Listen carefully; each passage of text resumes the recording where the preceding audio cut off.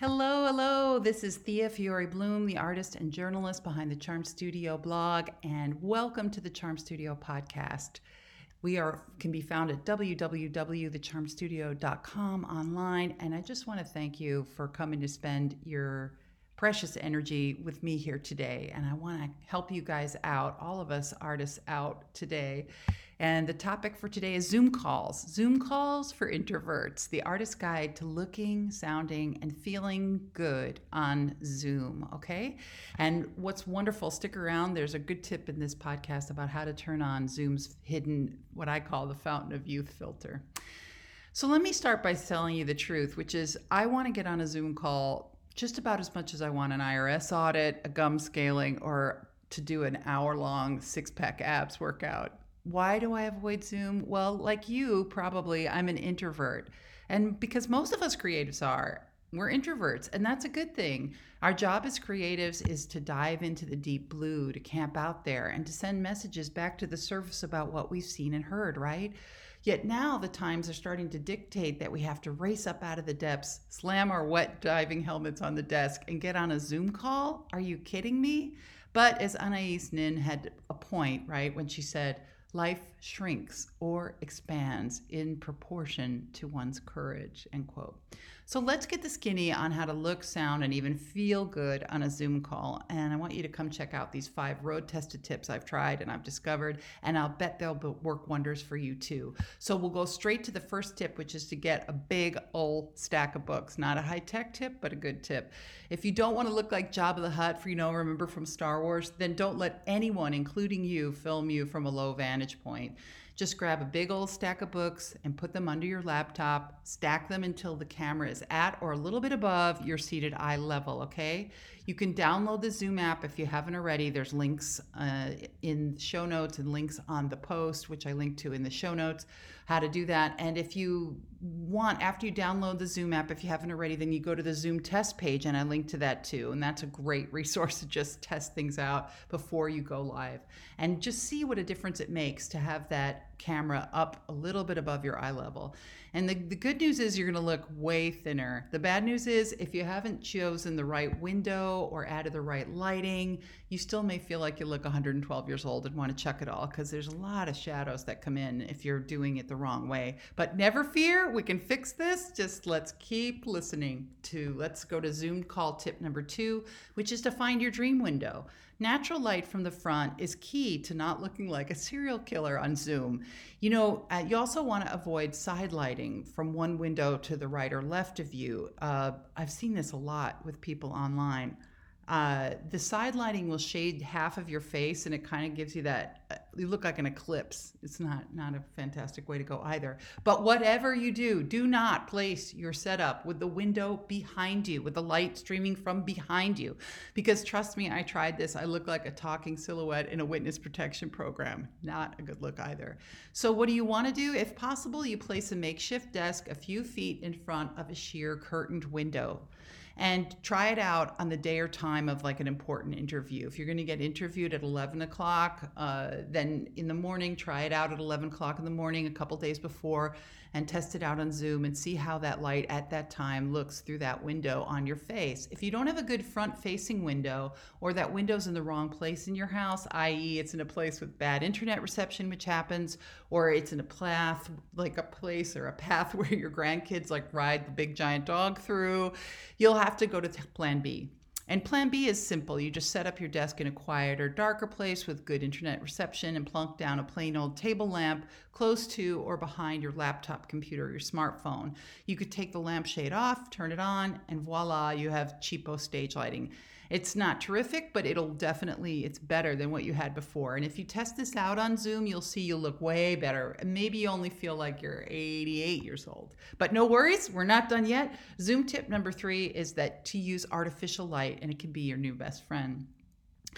If the lamps on the lampshade doesn't do it for you, I would really just invest a lowly $25 in getting a youth-inducing dimmable ring light from Amazon or other providers. The one I like is this really great reviews too, is the Ubezi 10-inch selfie ring light. And it's got a little tripod, and it's small, and it can give you cool light, medium light, warm light. And this is good for artists too, because we often have to do shots, product photography for Etsy and things like that. It's really nice to use inside of a light, outside a light box to reflect light in, or as an addition to natural light for shooting your artwork if you need a little more light.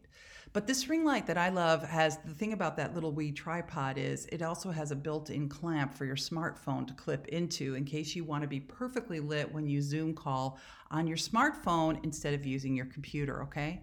So I've also heard that if you wrap some cheap fairy lights around your phone when it's on a little tripod, that helps to soften the light around the camera. And you could try that too and see if that works for you.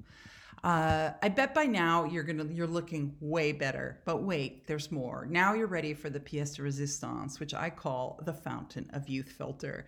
So this is just a little bonus tip, and if Spanish explorer Ponce de Leon had stumbled on this button in his search for the fountain of youth in Florida in the 1500s, he might have felt the exhibition wasn't a total waste of time. Because you just need to switch on this button. It's called Touch Up My Appearance in the Zoom settings to look this really glowy, fabulous lighting, and you don't have to wear a lot of makeup if you're a woman. It's like there's a super short video I have that I'm going to link to in the show notes that shows you exactly how to turn it on. But it's, there's a toggle bar that you can go to different degrees to see how much of this kind of dewy, youthful glow lighting you want to add. You can push it all the way over. It still doesn't look too fake. It looks pretty wonderful. And so you're just going to find it in the Zoom settings under, it's under the stop video. And if you click the menu bar under there, you'll see a Touch Up My Appearance bar, and then you push that all the way to the right. But I'm going to link to a little video that shows you with screen capture exactly how that works. It's really easy to turn on once you see how it works, okay? But make sure you suss it out because it's going to help you relax so much more. So the thing is, by now you look fabulous, I promise you, if you do all these things. But what's the use of looking great if you sound terrible? So tip number 4 for Zoom calls for artists and for introverts is if you want to sound good, get a good, inexpensive microphone. The Zoom techs that work at Zoom have done a lot to make you sound okay just talking into the mic that's built into your iPhone or laptop. But if you want to sound a smidge better, you try popping on those earbuds that came with your phone. If you have an iPhone, you know the ones I'm talking about. They have that white rectangular bar which you adjust the volume on, and that also on the other side is a microphone which hangs near you when you have the earphones on so people can hear you when you have the earphones plugged into your phone. So that brings the microphone closer to your mouth than you would if you were talking into a phone on a tripod or if you're talking into the built-in mic on your laptop. But if you want to, it sounds okay, but if you really want to sound silky and you want to sound respectable for classes or interviews, use a portable USB microphone. There are dozens of them. That are high quality, that are low price, and that are easy to set up.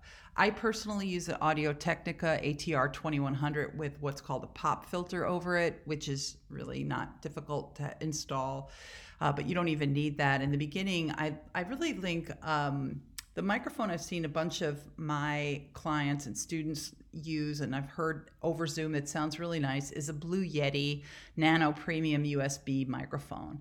And that's under $100, and it would be an excellent choice for a first microphone. Plus, it looks very retro, very cool. It looks like if you use it, you'd feel like you're Orson Welles in a radio screenplay in the 1930s or 40s. For help, there's a short video I linked to here about tech aspects of how to look good on a Zoom call. But let's finish up. So now you look good, you sound good, but what's the purpose of all that if you don't feel good? If you feel super nervous still? So here's my last tip, and it's about feeling good on Zoom. And the way to do that, tip number 5, is to make it sacred. The other tips thus far have dealt with surface details, and that's all they are. Looking good or sounding good are surface details. But I did promise to address how to feel good, especially if you're teaching anything to others on a Zoom call. So here's my answer for introverts like us, is that after we get the tech stuff taken care of, then we can relax, and we need to change focus, and we need to go from focusing on the outer to focusing on the inner. Otherwise, what's the point, right? We need to try to make it sacred. And by trying to make it sacred, I mean this, that at some point we have to stop running around with our hair on fire, worried if other people are going to approve of us or not. And instead, we need to focus on what our imperfect but beautiful heart wants to say that might actually help a few other imperfect but beautiful hearts out there that might be listening. So, what can you communicate to your audience that will help them understand how to approach something differently or help them to get through a difficult time? Okay. You want to put the onus off of you and onto how you serve others. And that will make you feel good about what you're doing, which will really help you relax, because most people that listen to my blog and read the blog and listen to the podcast are heart-centered artists. And as heart-centered artists, we really need to know that the work we're doing is meaningful and helping others. And this is how you'll know, and that's how you'll relax. I think it'll really work for you if you try it. Okay, I hope these tips have given you some support that you might need to shine on Zoom. And now I want to put it on over to you. What do you think? Do you love Zoom? Do you hate Zoom? Do you have any tech questions I could help you with? You can just lay them on me. Do you have any Zoom tips? I'm still learning, so I'm always open to new information. I'd love to know what your thoughts are. In the comments below on the post or in the comments on the podcast. If you haven't already subscribed, I would really appreciate it if you subscribed. It's the easiest way to support the Charm Studio, which sends out 2 free podcasts a month for heart-centered artists on how to feel good, how to write well, how to sell ethically and do meaningful marketing as a heart-centered artist. That's it. I am wishing you a wonderful rest of your day. And remember, your art is always there for you. And so am I. You can always get in touch. Take care. Thank you. Be well.